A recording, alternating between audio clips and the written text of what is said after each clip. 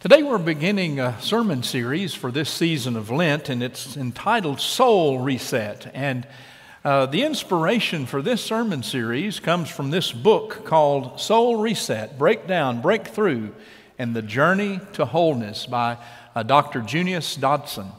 Dr. Dodson is the General Secretary of our Board of Discipleship and is a wonderful preacher. He preached at our annual conference this past year. Now, I want to say that no one needs a sermon series like this, like I do. And you know, sometimes you hit on a sermon series that the preacher realizes that if anyone's toes are going to get stepped on in this sermon series, it's going to be the preacher. Because when we start looking introspectively at the things that we need to do to reset our soul, and today's theme is rest, then I think that we all could probably do a little resetting of the soul, right? I know I could. Today I'd like to begin this by turning our attention to the screens, and Dr. Dodson is going to share with us a story about what inspired the writing of this book and the resetting of his soul. Turn your attention to the screens.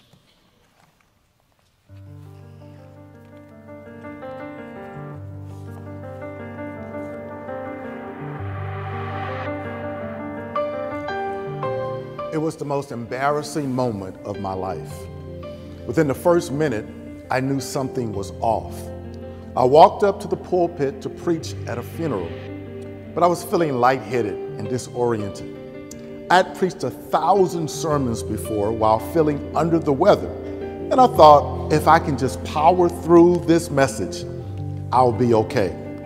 As I started speaking, I quickly realized I was not going to make it through the sermon. The next thing I knew, paramedics were putting me into an ambulance. I knew then that I had exhausted myself to the limit. I hadn't taken care of my soul. I needed a soul reset. Maybe that's you today. You're exhausted, overwhelmed, depleted. Maybe you're busy taking care of so many other people that you haven't stopped to take care of yourself. Soul reset is my invitation to you to join Jesus in the journey to wholeness. A soul reset for me meant a new depth of joy and peace that I have never known, and it only came through staying close to Jesus. In this book, there are biblical examples and spiritual practices that will help you keep God first in every area of your life, so that your daily life, your workplace, and your church will never be the same again. Join me today for a soul reset.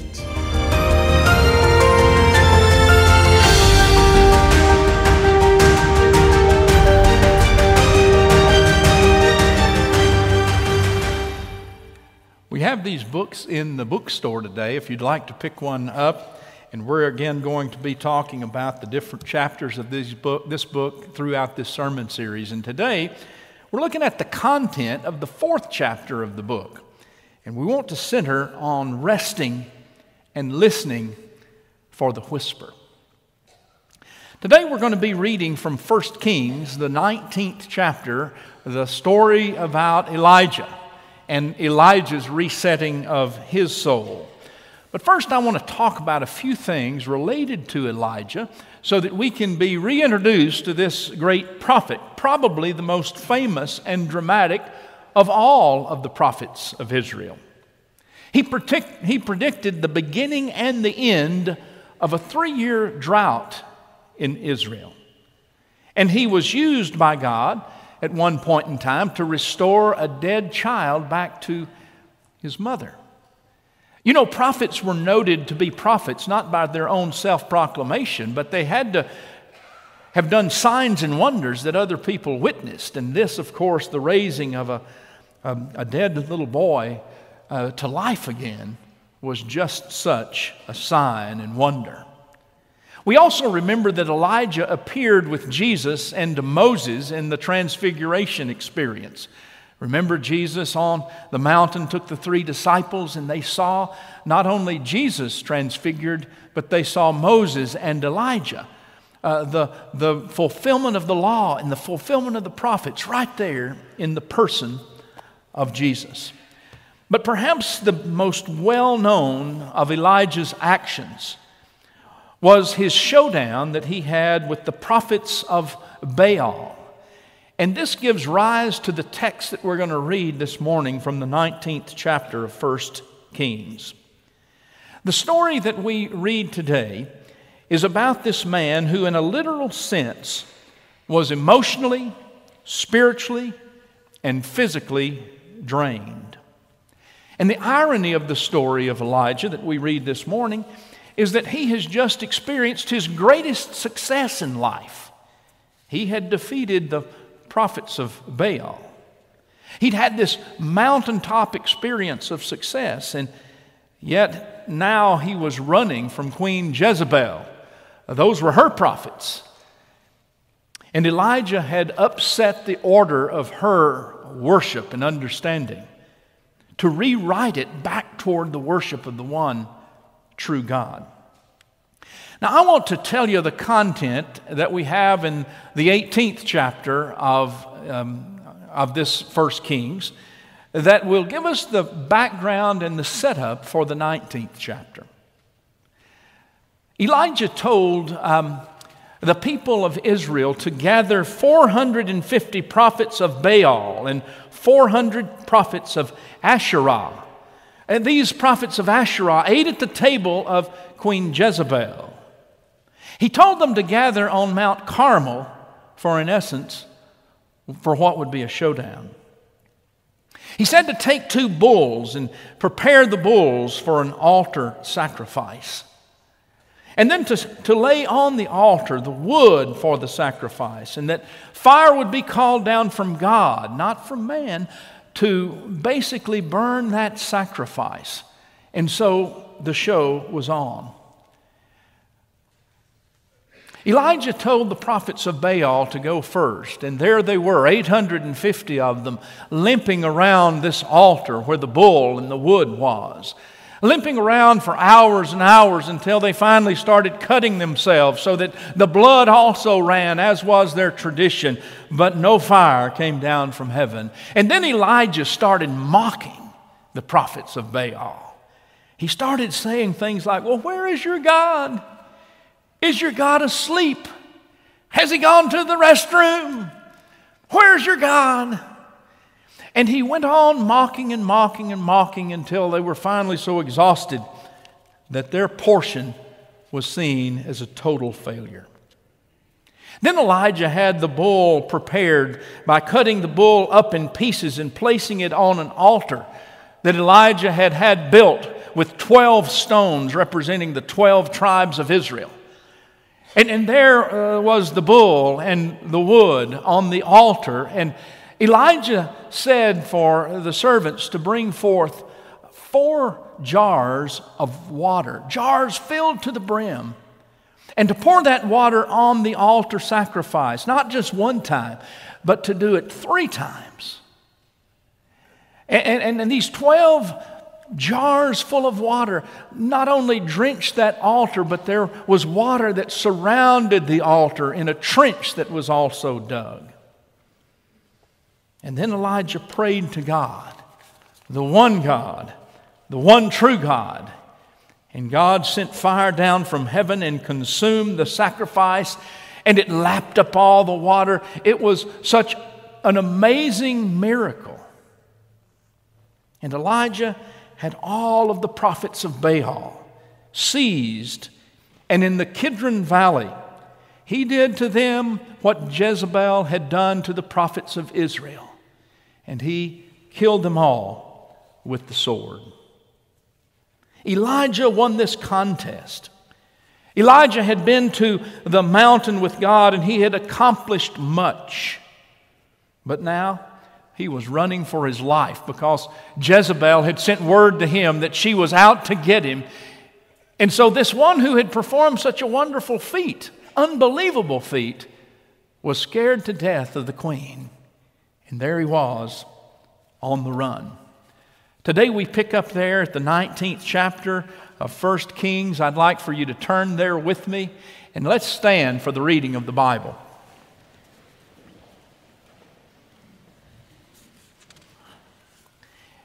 Ahab told Jezebel all that Elijah had done and how he had killed all the prophets with the sword. Then Jezebel sent a messenger to Elijah saying, "So may the gods do to me, and more so, if I do not make your life like the life of one of them, but by this time tomorrow." Then he was afraid.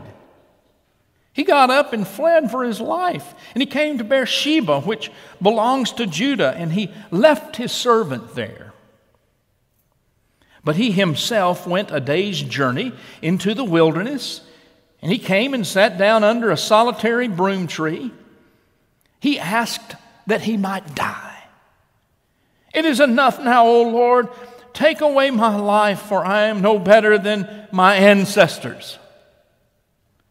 Then he lay down under the broom tree and fell asleep, and suddenly an angel touched him and said to him, "Get up and eat." He looked, and there at his head was a cake. It was an angel food cake, baked on hot stones, and a jar of water. He ate and drank and lay down again. And the angel of the Lord came a second time, touched him, and said, "Get up and eat. Otherwise the journey will be too much for you." He got up and he ate and he drank, and then he went in the strength of that food 40 days and 40 nights to Horeb, the mount of God. And at that place he came to a cave, and he spent the night there. Then the word of the Lord came to him, saying, "What are you doing here, Elijah?" He answered, "I've been very zealous for the Lord, the God of hosts. For the Israelites have forsaken your covenant, thrown down your altars, and killed your prophets with the sword. I alone am left, and they are seeking my life to take it away." He said, "Go out and stand on the mountain before the Lord, for the Lord is about to pass by." Now there was a great wind, so strong that it was splitting mountains and breaking rocks in pieces before the Lord, but the Lord was not in the wind. And after the wind, an earthquake, but the Lord was not in the earthquake. And after the earthquake, a fire, but the Lord was not in the fire. And after the fire, the sound of sheer silence. When Elijah heard it, he wrapped his face in his mantle, and he went out and he stood at the entrance of the cave. Then there came a voice to him that said, "What are you doing here, Elijah?" He answered, "I have been very zealous for the Lord, the God of hosts.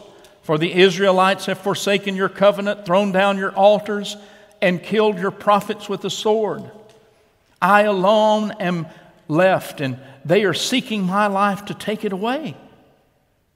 Then the Lord said to him, "Go, return to your way to the wilderness of Damascus. When you arrive, you shall anoint Hazael as king over Aram.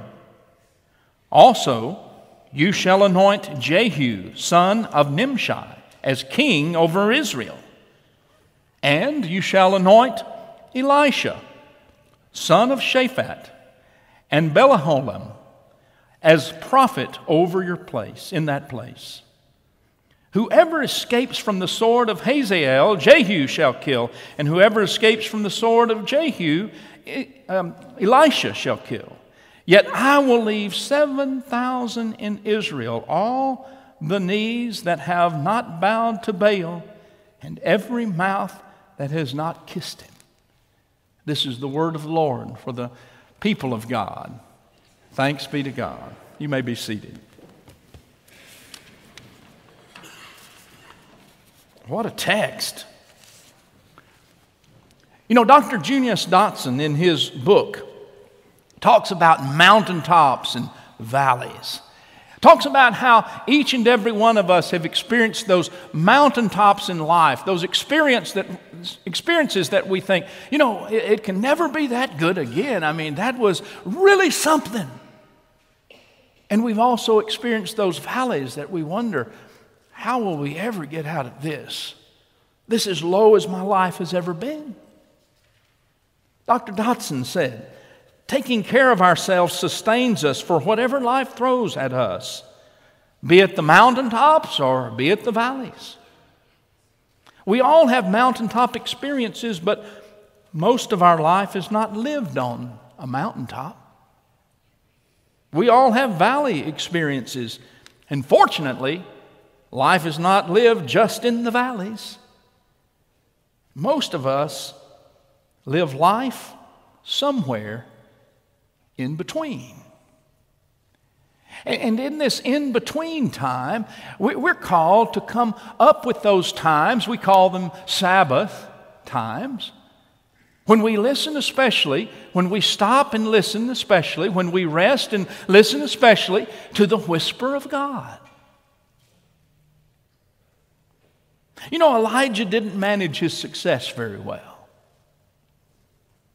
Part of his reset first meant that he needed to get rest. I mean, here he is. He just performed this amazing feat. God had basically ignited this altar that had been drenched with water, and when Jezebel gave her threat, Elijah gets so afraid of one woman who's the queen that he runs and flees and fears for his life and wishes that God would just take him. He needed a soul reset. He needed a Sabbath. He needed a wilderness experience. He needed food and nourishment. He needed water, and the angel saw to it that he had what he needed for that 40-day, night and day journey into the wilderness. This is another 40-day journey that we're on. We call it Lent. It's a time that we often look introspectively at the resetting of our own souls, don't we? And maybe we need to hear the word of the Lord today, right out of the story of the prophet Elijah. What are some of your mountaintop experiences? Would you think with me about that? What are some of the experiences that you have had that you'd call those great experiences, where it doesn't seem like life could get any better than this? And then my second question is this. What did those times teach you about who God is and who you are? What did the mountaintops teach you?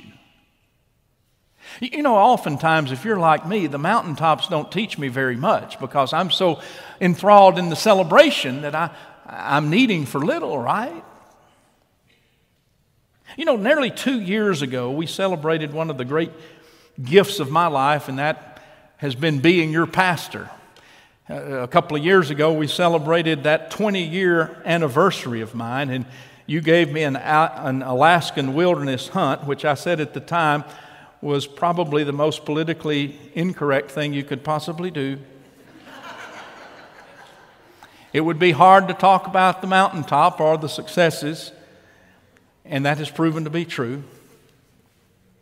It takes a year to line up such an adventure, so I couldn't go on the wilderness tour immediately. It took a while to line up, so we immediately got to work on lining it up.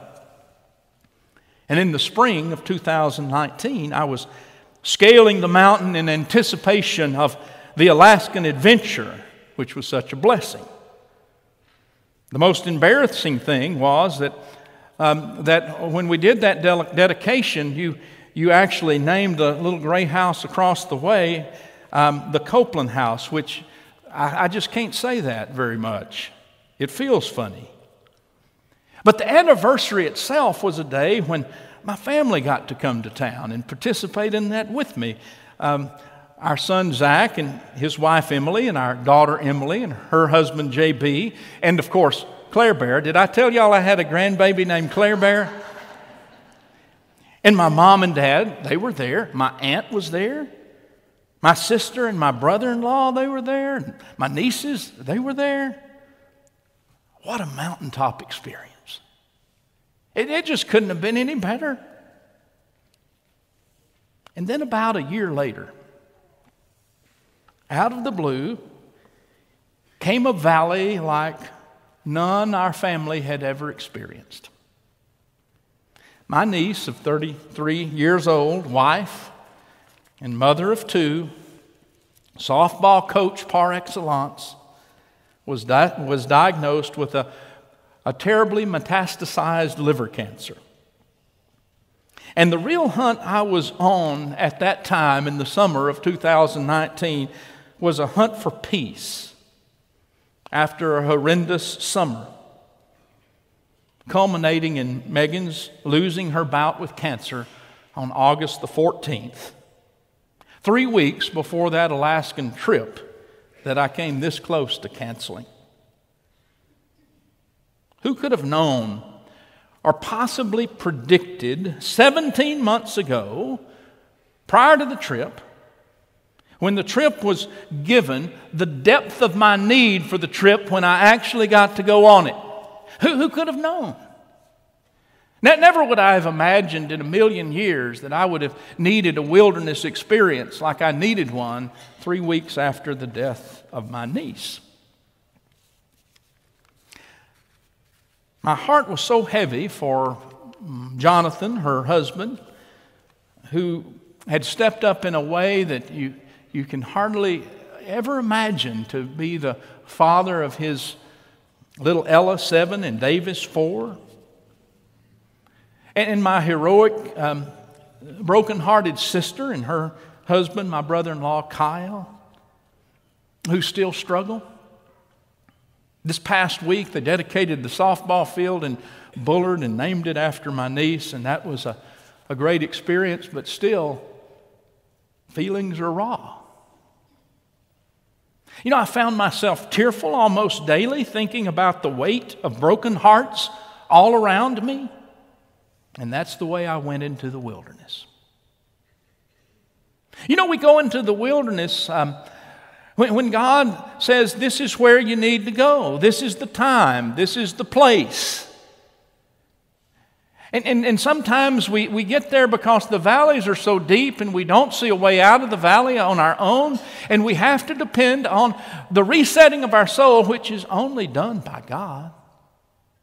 It's not what we do.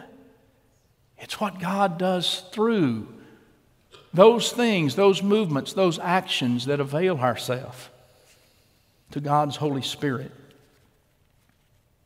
You know, on this wilderness trip, I think it was day 5. I know it was a Monday. I declared it Megan Monday. And I didn't do much that day. We didn't leave the campsite. I declared myself the camp cook, for better or for worse. And I spent the whole day reading a little book that I'd taken with me on into the wilderness. The only 2 books I took was my Bible and this little bitty book that was written in 1974, entitled Tracks of a Fellow Struggler. It was written by the Reverend Dr. John Claypool. John is now deceased. He was a Baptist preacher, but became an Episcopalian in the last 2 decades of his ministry, a theological world more suited for him, he would say. I'd known about the book for a long time. In fact, I'd quoted from it several times in sermons, but I'd never sat down and read the book from beginning to end. But it was time. The book is basically 4 sermons that are made into chapters, written in the midst of him struggling with the illness and death of his 10-year-old daughter named Laura Lou. She did succumb to leukemia and died in 1977, 10 years before I actually was diagnosed with the same disease. God whispered softly to me in the midst of the wilderness. On that day, I declared Megan Monday. As I sat down and I read that book from cover to cover that day, the 3rd sermon or chapter was entitled Life is a Gift. And John spoke of 3 routes. 2 of the routes he described as total dead ends, and one seemed to be quite promising. I was having my Alaskan awakening. The first route that he described, he said, was a road of unquestionable resignation. He ultimately asked the question, where then did we Christians ever get the notion that we must not question God, or that we have no right to pour out our souls to God and ask why? Where did we get that notion? He responded, I honor God by continuing to ask and seek and knock, rather than resign myself like a leaf on a rock. He then shared a quote in a letter sent to him from one of his clergy friends, Dr. Carlisle Marney. Dr. Marney said, John, I fall back on the notion that God has a lot to account for and will one day. John said, I believed in that moment of reading my friend's letter that God will be able to do all of the accounting that God needs to do. And I can trust that. I could hear the whisper of God. The second dead-end route that was described was the road of total intellectual understanding. He said, though he was tempted to conclude that everything was absurd, he said, a long time ago, I decided that you do not solve all of the intellectual problems by concluding that everything is absurd. John quotes another fellow struggler named Dr. George Buttrick. And Buttrick said, life is essentially a series of events to be born and lived through, rather than intellectual riddles to be played with and solved. We cannot live as if the darkness swallows up the light when we are people who see in a glass dimly and only know in part. I could hear the whisper. And then came the aha for me on that Megan Monday in the Alaskan wilderness. It was a road or a route that John called the road of gratitude. This grieving father said about his daughter, everything I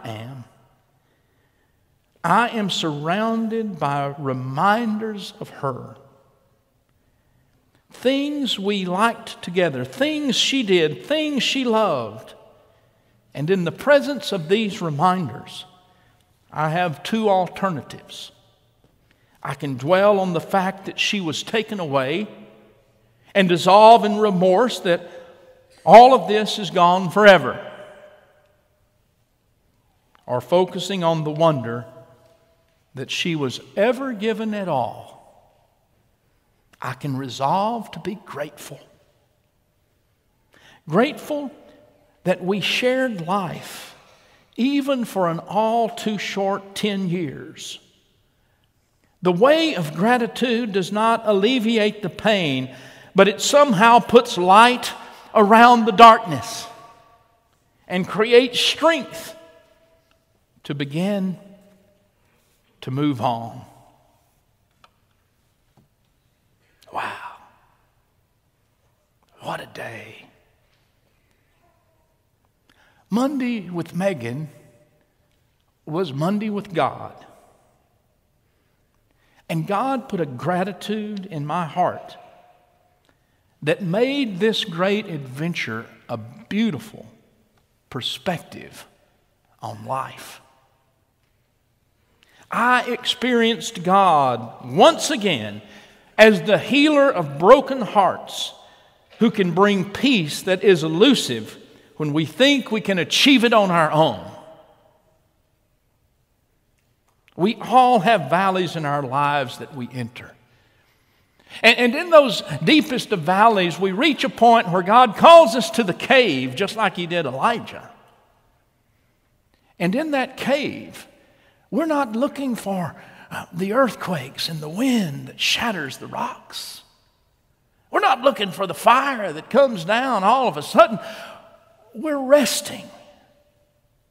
And we're listening for the whisper of God in sheer silence. Valleys bring fatigue and exhaustion. Take away our capacity to hear God clearly. When we are tired and burned out, we don't have the space we need, both mentally and physically, to hear God's whispers. God's prescription for Elijah was to get him to a place where he could clearly hear the whisper. And for him, it was that wilderness cave. Where is it for you? Where has it been for you? Perhaps you're one this morning that is in the midst of a valley. Is it time to go to your wilderness cave? Would you agree with me this morning that life wears down even the best of us sometimes? An intentional set-apart time to rest from the day-to-day or the valley that's beating us down is God's way of resetting our soul. The resetting of your soul is not ultimately an act that you can do, right? It's a gift of grace that God will do, wants to do daily, wants to do at least weekly, that day we call the Sabbath. And if it so requires, we'll do that resetting in a wilderness cave. Jesus knew this too. We see the life of Jesus as one who was always going to the wilderness to pray, was leaving the crowd, leaving the event, leaving the place with people to be alone with God. And he could come out of his wilderness cave and he could say to you and to me something I hope we don't ever forget. Come to me, all you who labor and are heavy laden. And what? I will give you rest. You know, in the old communion liturgy, we used to read that text. Come to me around this table, all of you who labor and are heavy laden, and I will give you rest. A rested body will energize your life. A rested mind will allow you the creative thinking that you need. And our spirits need time to reconnect with the source of our identity, God, as children of God. God gave Elijah rest for the journey that lay ahead of him, told him to eat something, told him to get ready, and then you know what he told him? You go right back into life. You go right back on that path that you went on when you ended up here. You lean into the conflict. You don't flee away from it. For it's in our going back renewed and restored and our souls reset that we can face life. We're not called to retreat forever. And we can face life with the perspective that God would have us face life. God cared about Elijah's physical and spiritual well-being. And God cares for you and for me the same. Rest and listen for the whisper. Amen.